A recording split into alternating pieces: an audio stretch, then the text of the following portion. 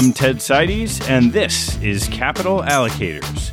This show is an open exploration of the people and process behind capital allocation. Through conversations with leaders in the money game, we learn how these holders of the keys to the kingdom allocate their time and their capital. You can join our mailing list and access premium content at capitalallocators.com. All opinions expressed by Ted and podcast guests are solely their own opinions and do not reflect the opinion of Capital Allocators or their firms. This podcast is for informational purposes only and should not be relied upon as a basis for investment decisions. Clients of Capital Allocators or podcast guests may maintain positions in securities discussed on this podcast. My guest on today's sponsored insight is Thomas Haugaard, a portfolio manager on the emerging markets debt hard currency team at Janus Henderson Investors, where he helps manage $1.3 billion just 1 year into the team's tenure at JHI.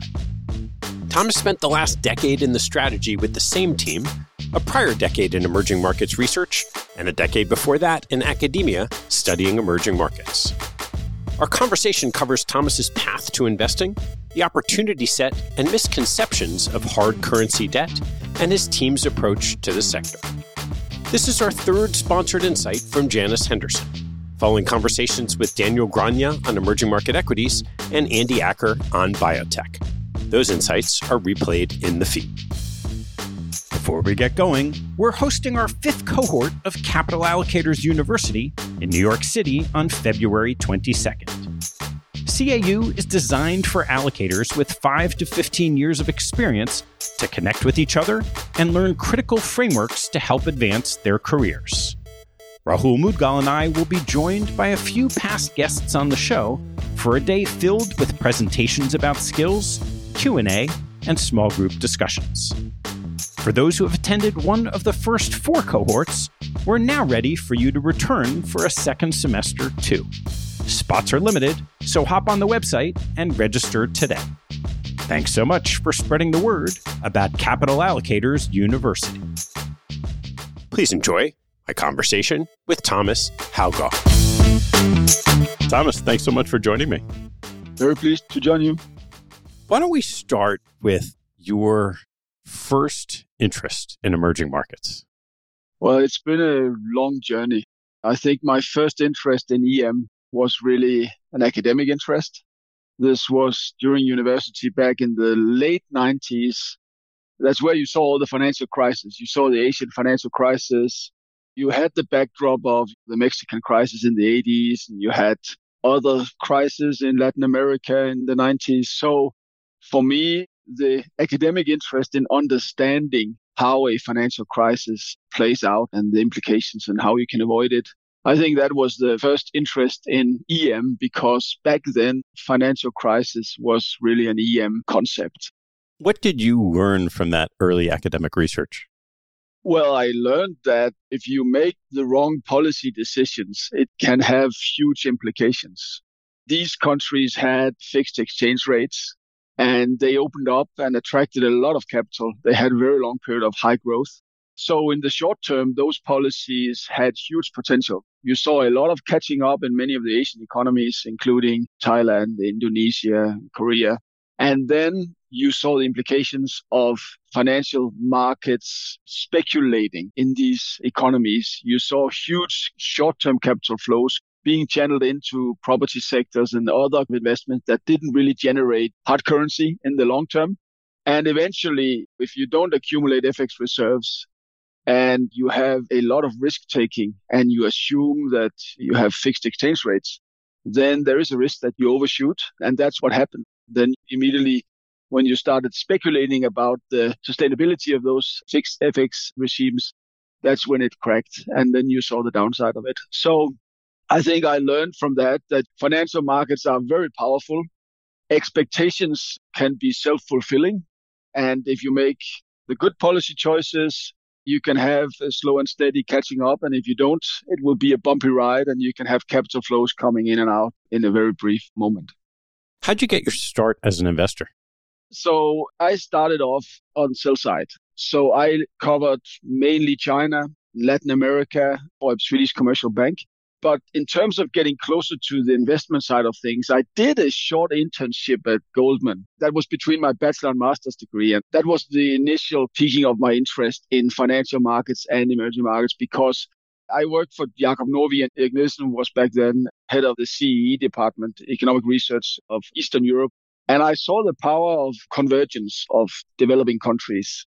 They were basically looking at the Romanias of this world and trying to figure out how being a part of the EU and potentially the euro area, how that would lead to convergence that we've seen in Southern Europe as well.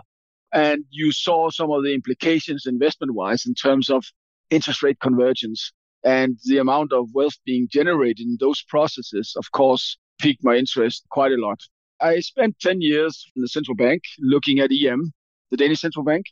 And then finally, in 2013, I moved to the buy side and decided that putting my hand on the plate instead of just writing research was the next step that I really would like to take. So when you saw the first 20 years, academia, central bank, and then the sell side, when it came time to move to the buy side, how did you decide what area of emerging markets you wanted to focus on? Well, the easy answer was that the opportunity that arose in 2013 was very unique, and you could say it could have been any EM asset class, and I would probably have jumped to it because it was about analyzing EMs. My now fellow colleagues, Bent and Jakob and Sorin, they were put together to set up a team from scratch to run an EMD hard currency strategy.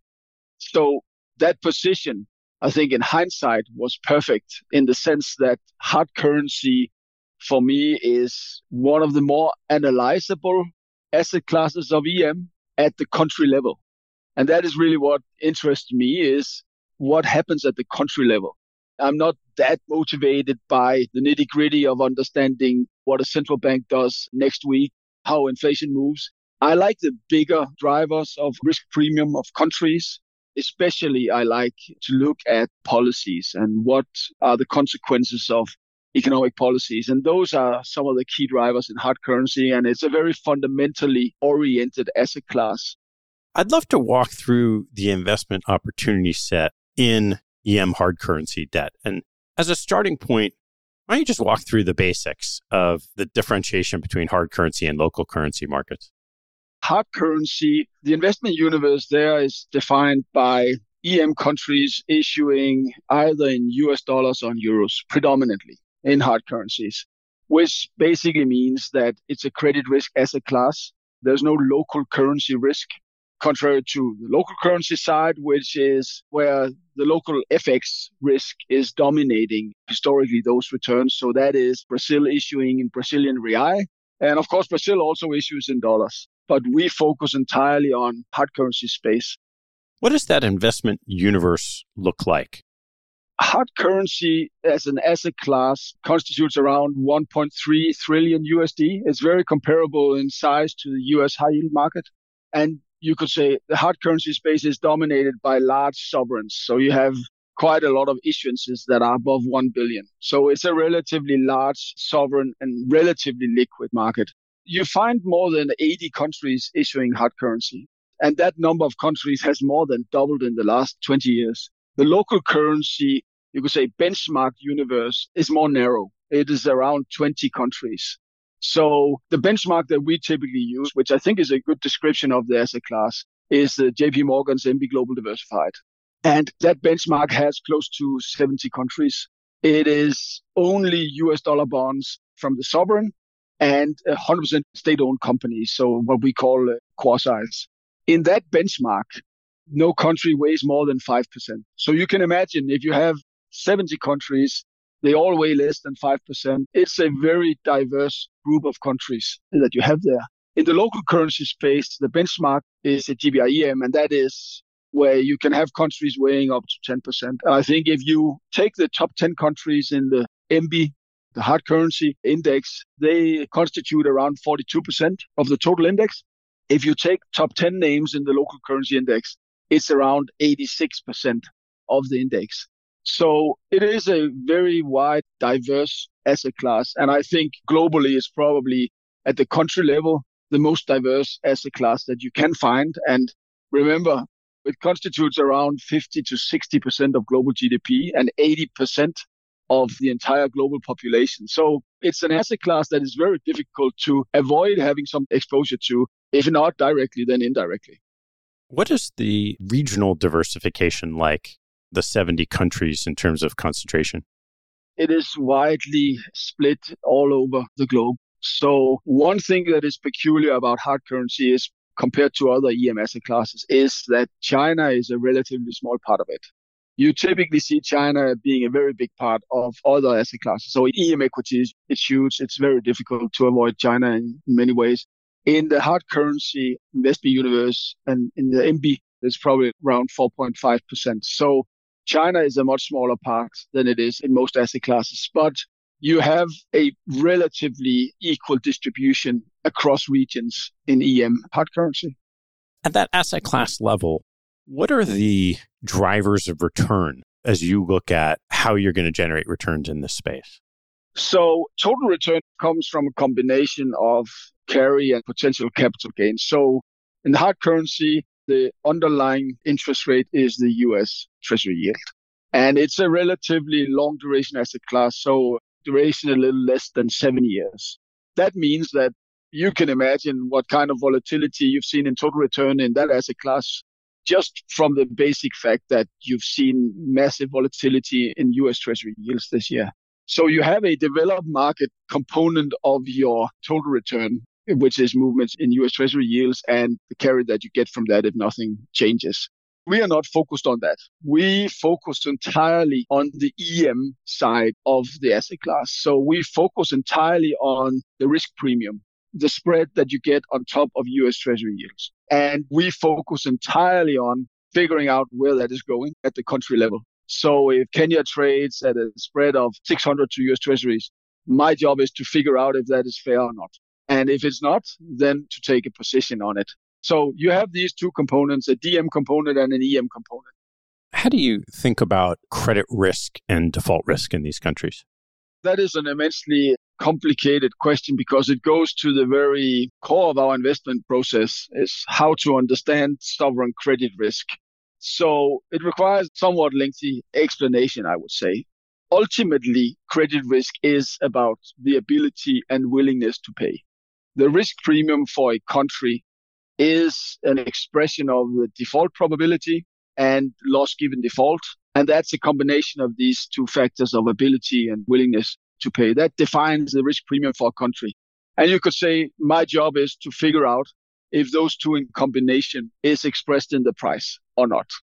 I'd love to dive into that investment process. Before we do that, just at the asset class level, I'd love to hear some of your thoughts on misconceptions that people have about the asset class. You've seen many crises and some defaults and restructurings in EM at the country level. That is something that you haven't seen in developed markets for a very long time. So I think there's an inherent bias just from history. On top of that, I think there is some inherent bias in the sense that most people understand developed markets, have faith in the institutions. There's a longer track record of prudent economic policies, independent central banks, and that track record is shorter for EM. So that gives rise to a bit of uncertainty about how stable they are in some countries. To answer your question, it's very difficult to talk about one EM because you can dig into EM. It has 80 countries or more in it. So of course you can find countries where there's reason to be pessimistic and where reality is probably even worse than perception. And there are definitely a lot of countries where reality is better than perception. We are also weighed down a little bit by some of the bad names in the investment universe. It is far more likely that you will see headlines that are negative. You won't see a headline in any of the popular media saying Costa Rica approved a fiscal reform back in 2018, when in fact that was very important for the country and it put it on a path that is far better than what many people feared. And you probably also see more news about Venezuela. Russia is the obvious. Turkey. Mention some of these controversial leaders. Venezuela was sanctioned and out of the asset class and now seems to be coming back. Russia is out of the asset class as well, given sanctions and the war in Ukraine.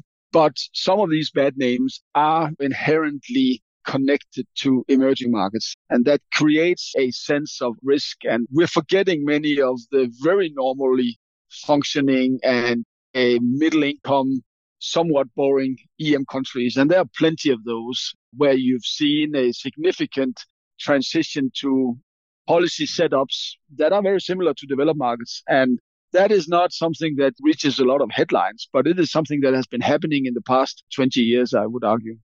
When you bring all of this together, the underlying characteristics, some of the misconceptions, at that index level, I'd be curious to hear both the history and maybe expectations of just the return and risk characteristics of the universe itself.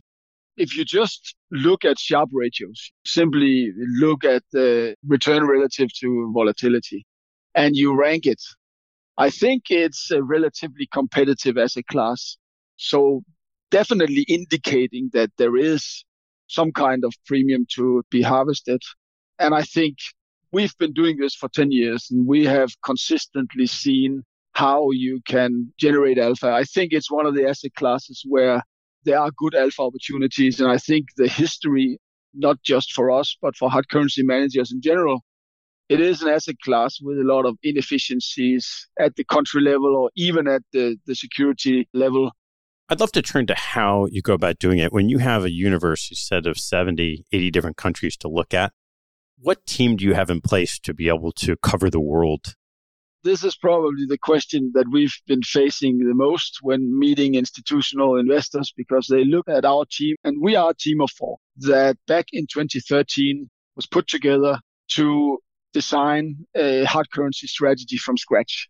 And the way we chose to set it up was somewhat, I would say, unusual, where we have Jakob and Bent on the portfolio management side, risk management side, liquidity management, and responsible for picking bonds within countries. And then we have myself and my colleagues on the country research side. So now you already have the number of people looking at countries, and you still have 80 countries to look at. We realized back then that we need to build some tools that can help us. It is not feasible to cover 80 countries ad hoc. It's not feasible to know what's going on in all these 80 countries all the time. That thinking where you think that you understand what's being priced in a country, and then you have to form an opinion about what's going to happen in the next 1, 2, 3 months, that is not a feasible approach with our setup. So we decided back then that we will try to build some tools that can guide us in systematically assessing sovereign credit risk. And that sounds very fluffy, I would say. But what it basically means is that can you find some data out there that can help you identify what is important for sovereign credit risk? And can you use that data to guide you in forming views of sovereign credit risk?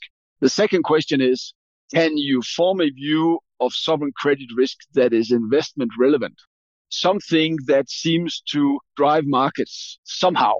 Those were some of the basic questions we asked back in 2013. And we studied many different measures of sovereign credit risk, because you could say ultimately you have 3 kind of expressions of sovereign credit risk. You have the actual defaults. That is a binary variable. Either a country is defaulting or not. And you can try to gather all the macroeconomic, financial data, and even some governance data, if you can find that. And you can model that and see if it explains those incidences of defaults, because that is what you would like to say something about, the probability of default. And then you would have to make some assumptions about the recovery value. But in 13 and 14, when we worked on these tools, we didn't have that many defaults, and you had several serial defaulters. It means that when you stress test the model like that, you put in some extra defaults, they have massive implications for what matters and how it matters. And it was a very unstable exercise we did back then. Then we looked at the risk premia in the market spreads. So as I mentioned, Kenya, let's say trading 600, Mongolia trading 500. And the variation in all these spreads, that's the market interpretation of what sovereign credit risk is. And ultimately, you could argue what we would like to say something about is what's the fair spread. And modeling those with economic, financial, and governance variables, we realized that this very high frequency market data with a lot of noise from the market, beta movements, supply, technical things that influence risk premia. Again, the relationship to these more slow-moving macroeconomic and governance variables was not very clear. So we ended up looking at ratings. So the question is there enough information in ratings between countries and over time that will allow you to understand sovereign credit risk and allow you to understand it in an investment-relevant way? Because we can easily agree that ratings are public information. There's no market-relevant price information in those ratings. You need to uncover what's the dynamic nature between how markets are pricing sovereign risk and ratings. And we did a big study of that. And we realized that, first of all, ratings move very slowly. They tend to move with a lot of trend and persistence. They don't move up and down in a short period of time unless you understand there's a very clear shock. So for us, intuitively, that was important because it suggested that there is measure of sovereign credit risk that moves slowly with trend. And you can imagine, and that goes to your question, how do you cover all these countries with two people? If you can identify something that is more slow moving with trend, you can reduce the analytical frequency needed to understand it. But of course, it needs to be relevant for the market. So we looked at how the market trades different types of ratings processes. And the way we did that was we calculated an implied market rating. This is basically just a statistical way of translating a spread for Kenya of 600 into a rating, which means how is the market pricing Kenya relative to all the other EMD hard currency countries? Is it a B+? And we tracked that for all these countries in our investment universe. And we realized that there is a systematic relationship between ratings and that market pricing. The dynamics of that relationship is market is forward-looking 1.5, 2 years. And this is a stylized fact. There are plenty of deviations from that depending on specific economic development phases. But in general, the market is forward-looking by 1.5, 2 years. So you need to form an opinion about where ratings are going. An additional piece of information from that study was that there seems to be some inefficiencies in the way that the market behaves when you have turning points. When you move from a positive rating story to a neutral rating story, or when you move from a downgrade story to a stable story. At the end of a positive rating story, we almost always found that the market is pricing 1 to 2 notches too much of the good story. So when credit risk is actually not going down anymore, there's a tendency for investors to stick with the good story for a little bit too long before you realize that it's no longer an improving story. And I would say even worse so on the downside, that investors tend to punish the bad stories too much. So it takes time to understand that it's no longer a deteriorating story. So those two observations convinced us that we try to predict where the rating is going 1.5, 2 years out and build a model that helps us to do that in a systematic way. And then we need to take into account what's the journey from today till 2 years out. How is that ratings process going to play out? And how will that influence this behavioral inefficiency that we've seen in the market where you over and undershoot depending on if the ratings process is changing direction? We believe firmly that the way to understand sovereign risk needs to have a good foundation, an empirical foundation. We believe that variation in ratings in the past 20 years over time and between countries allows us to extract that information in an objective way. So we built a statistical model that identifies what explains ratings. It identifies around 85% of the entire variation. It gives us all of the risk factors, which could be something like GDP growth, debt, current accounts, all the traditional ones that you would expect to be in there and some other ones that you probably would not have expected. And it also identifies the relative importance in terms of these betas. How much does debt metrics matter? How much does growth matter? Ultimately, the question of aggregating all these risk factors is the challenge for us. And this way, we collect forecasts from different sources to try to figure out where the rating is going. We are, of course, not ignorant in the sense that we know that everything cannot be modeled and quantified. So you have to have a combination of the quantitative empirical foundation. The better, the cleaner, the more objective it is, the better starting point it is to understand sovereign risk. And then you need to qualitatively take into account the things that you know are not accounted for in the quantitative model. So a combination of quantitative and qualitative analytical frameworks is needed to understand sovereign risk in a forward-looking, market-relevant way. I'd love to break down some of the key components that go into your model and try to understand a little more about what you've seen quantitatively and then where you have qualitative judgments.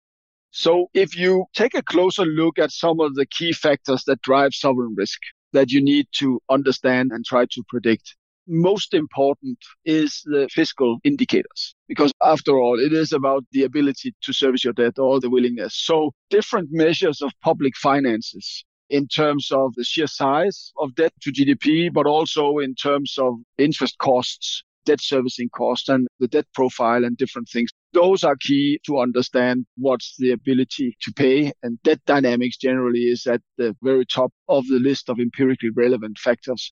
But what might surprise a lot of people is that we also included the World Bank governance indicators in the statistical model.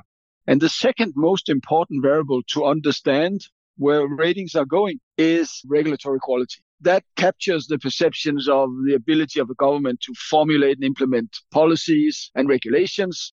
It's basically like a grade book of how market friendly is a government. How does it allow the private sector to grow? And I think that has very important implications because it says that not only do we need to understand fiscal policy, because that is already captured in the fiscal policy variables. Outside of fiscal policy, general issues of governance that influences how the overall perception of the quality of policies and institutions, that matters a lot. But you cannot predict for 80 countries governance measures. So we have spent a lot of time to try to figure out what pushes these governance variables in a certain direction. It can be fiscal policy focused in Brazil. It can be structural reforms in other countries where they have perhaps good setup in terms of economic policy. It is really more of a country by country assessment. When you look at the perspective of, say, democratic to autocratic governments, have you found in your work that a certain type of political regime is better or worse for the credit risk of the sovereign over time? Systematically, I'm not able to give you a clear answer on that. It is very clear that in most cases where you have less democratic countries, you will also find that across the board, governance measures, institutions, regulatory quality, rule of law, in most cases, they are a lot lower, which means that sovereign risk is higher. What is complicated is that political stability is sometimes very high when you don't have elections. Now we're talking about a small subset of countries in the investment universe. But what that means is that you actually have a very high degree of political stability. And we all know that political change comes with uncertainty. And this is not just an EM thing. It's a US thing. It's a European thing that the political cycle creates uncertainty. So I would say there are pluses and minuses in terms of political systems from a credit risk perspective. In theoretical terms, if you have the benevolent dictator, the ultimate dictator allocating resources efficiently, making all the right decisions with a high degree of willingness to pay, that would be a very low risk setup, but at the same time, it would not be a democracy. Unfortunately, autocratic regimes are not the benevolent dictator in any way.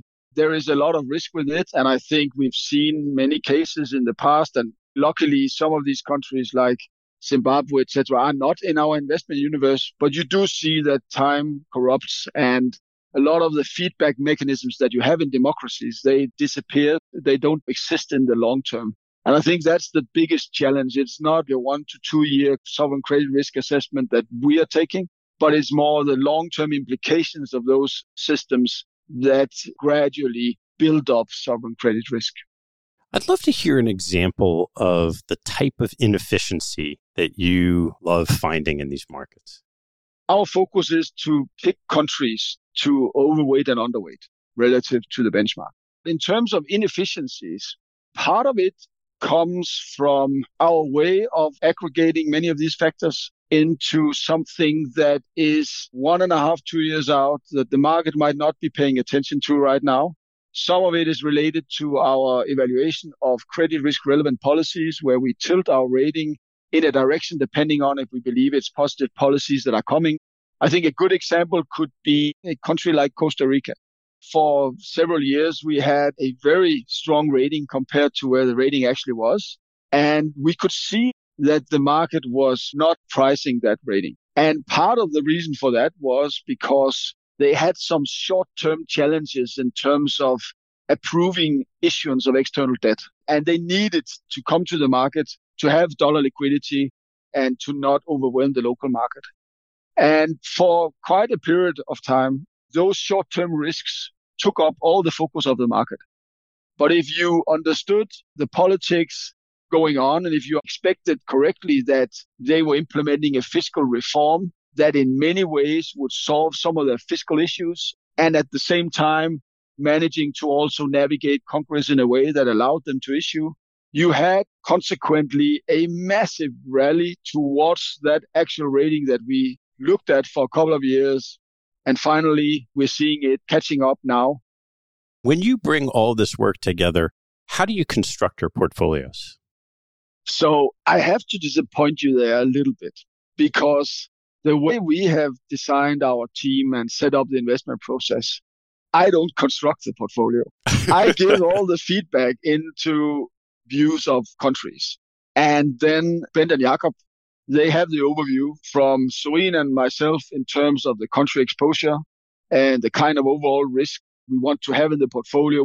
They have to take into account that overall risk.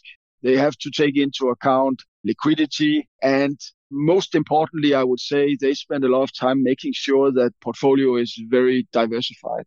This is core to our strategy. Our strategy is characterized by many positions and not high conviction. We've seen plenty of accidents in EM the last 10 years. So putting all your eggs in a couple of baskets has never been our approach. We tend to have relatively measured bets.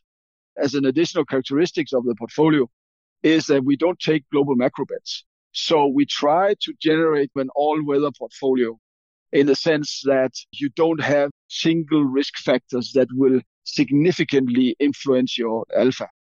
We believe that part of our analytical framework is a statistical exercise. It also means that you have to have the law of large numbers to be on your side. High conviction doesn't come from that analytical approach. So we rather want to have many positions. I haven't even traded a bond in my life, which most people would probably say is unusual when you've invested in EM hard currency for 10 years. But I have very good guys who know that much better than me.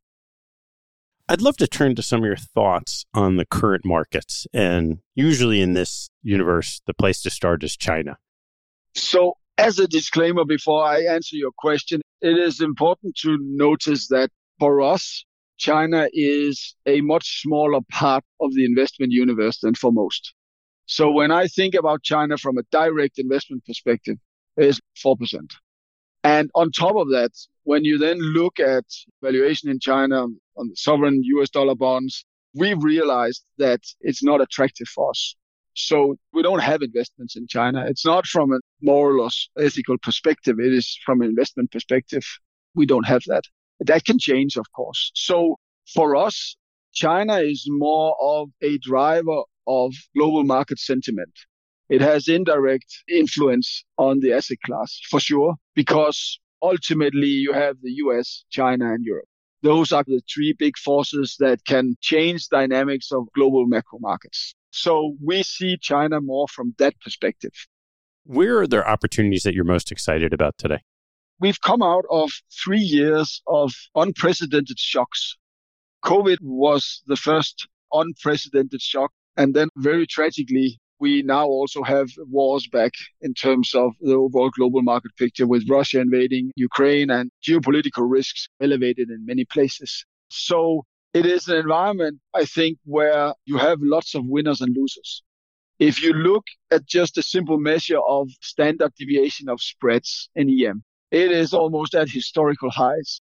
So picking the right winner and loser has become much more challenging and much more important. So when you ask me about where are the exciting opportunities, I would have to say that if you just look at it in ratings buckets, you have a lot of high-rated IG countries, some of them in the Middle East, that has benefited from a period of high commodity prices and the fact that financing is not an issue for these countries.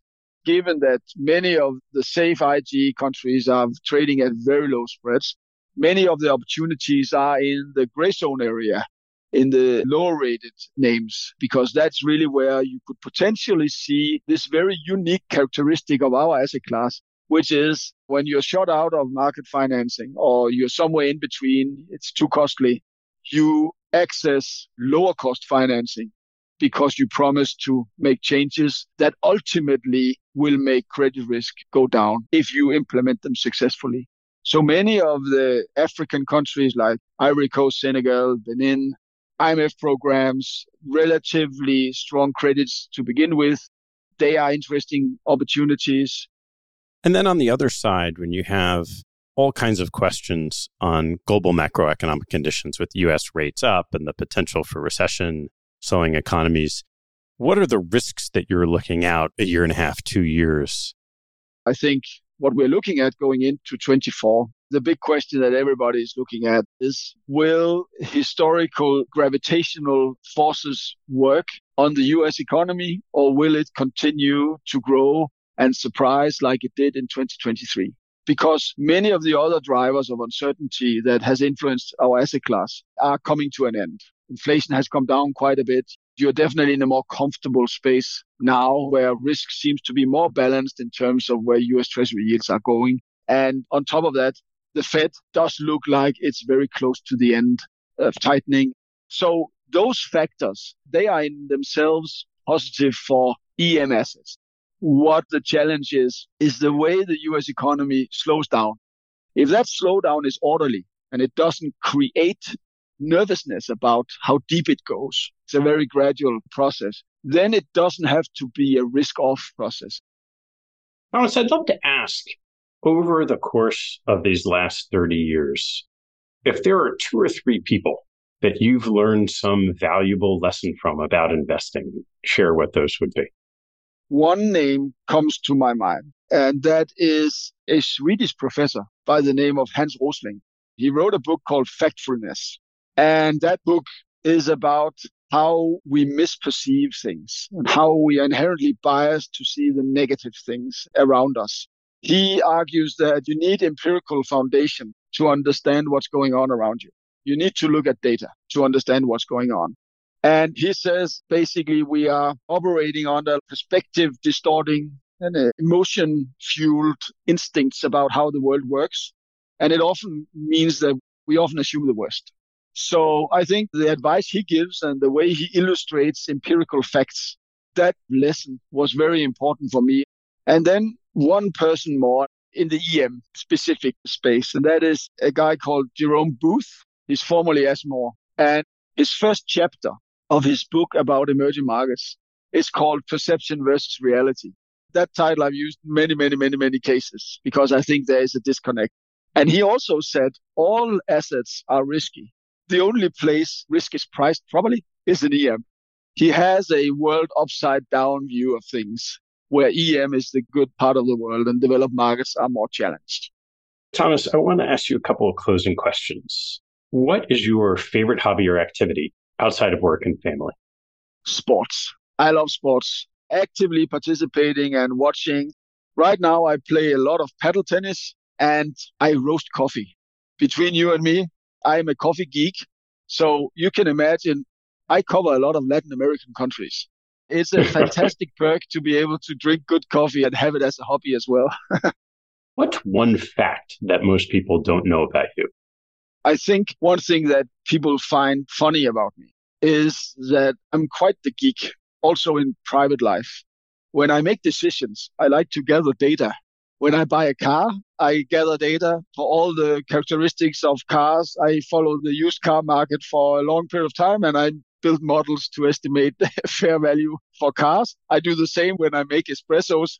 I register time and quality of the coffee I make, and I do data analysis. So I don't think everybody knows that, but a lot of my close friends, they know I do that.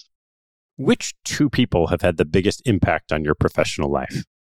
The simplest answer would be my colleagues, Bent and Jakob. And I know that sounds maybe a little bit cheesy, but they put together our team and they decided that I should be part of that team back in 2013. And it is impossible to imagine anything that has influenced my professional life more than that single decision that they made back then. Being part of this team for 10 years, which I think is a very unusual thing anyways. Going back further, my thesis professor at university, Klaus Lastrup was his name, he argued that I would probably find it more fun and rewarding to go into the financial sector than to deep dive into academic research and do a PhD, because I was considering that. He suspected that would be a little bit of a lonely endeavor for me. So he at least brought me to the private sector. And that was pretty important as well, I think. What's been the happiest moment of your professional life? That is last year. And what happened last year was that our team of 4 managed to trust each other enough to leave one company and join Janus Henderson together. That process is a very delicate and stressful process, as you can imagine, when 4 people move together and have to align all of their hopes and expectations to a new company and agree on that complex decision. When we decided and signed with Janus Henderson, I think I can speak for the rest of the team. That was the happiest moment in our professional life. And we grew even tighter as a team during that process. What's the best advice you've ever received? One of my friends at university said, stay true to yourself. You'll never be bored. Because if I'm not motivated, if I'm not enthusiastic, I'm really bad at everything. So trying to do things that are not natural for me is not a good idea. But he turned it around and said, yeah, just do that and you'll never end up being bored because you'll never do things you don't like. So stay true to yourself. Thomas, last one. What life lesson have you learned that you wish you knew a lot earlier in life? It might sound a bit like a cliche, but I think realizing that your mental attitude can materially change what you get out of life. I mean, putting on and deciding that you want to have a positive mindset. And often it is a pretty simple decision. It is about ignoring some of the things that do not matter. Stop wasting time on things that are out of our control. Stop spending more time on the past and principle also the future and more time on the current. I think that is something that is valuable. I'm not saying that I can practice it all the time, but if you remember it in the morning, it's much more likely that you'll get more out of life. Thomas, thanks so much for sharing your insights on emerging market hard currency debt. You're very welcome, and thanks for all the good questions. I really enjoyed it. Thanks for listening to this Sponsored Insight. Sponsored episodes are paid opportunities for another 12 managers a year to appear on the podcast. If you're interested in telling your story in front of the largest audience of investors in the industry, please email us at team@capitalallocators.com to apply for one of the slots.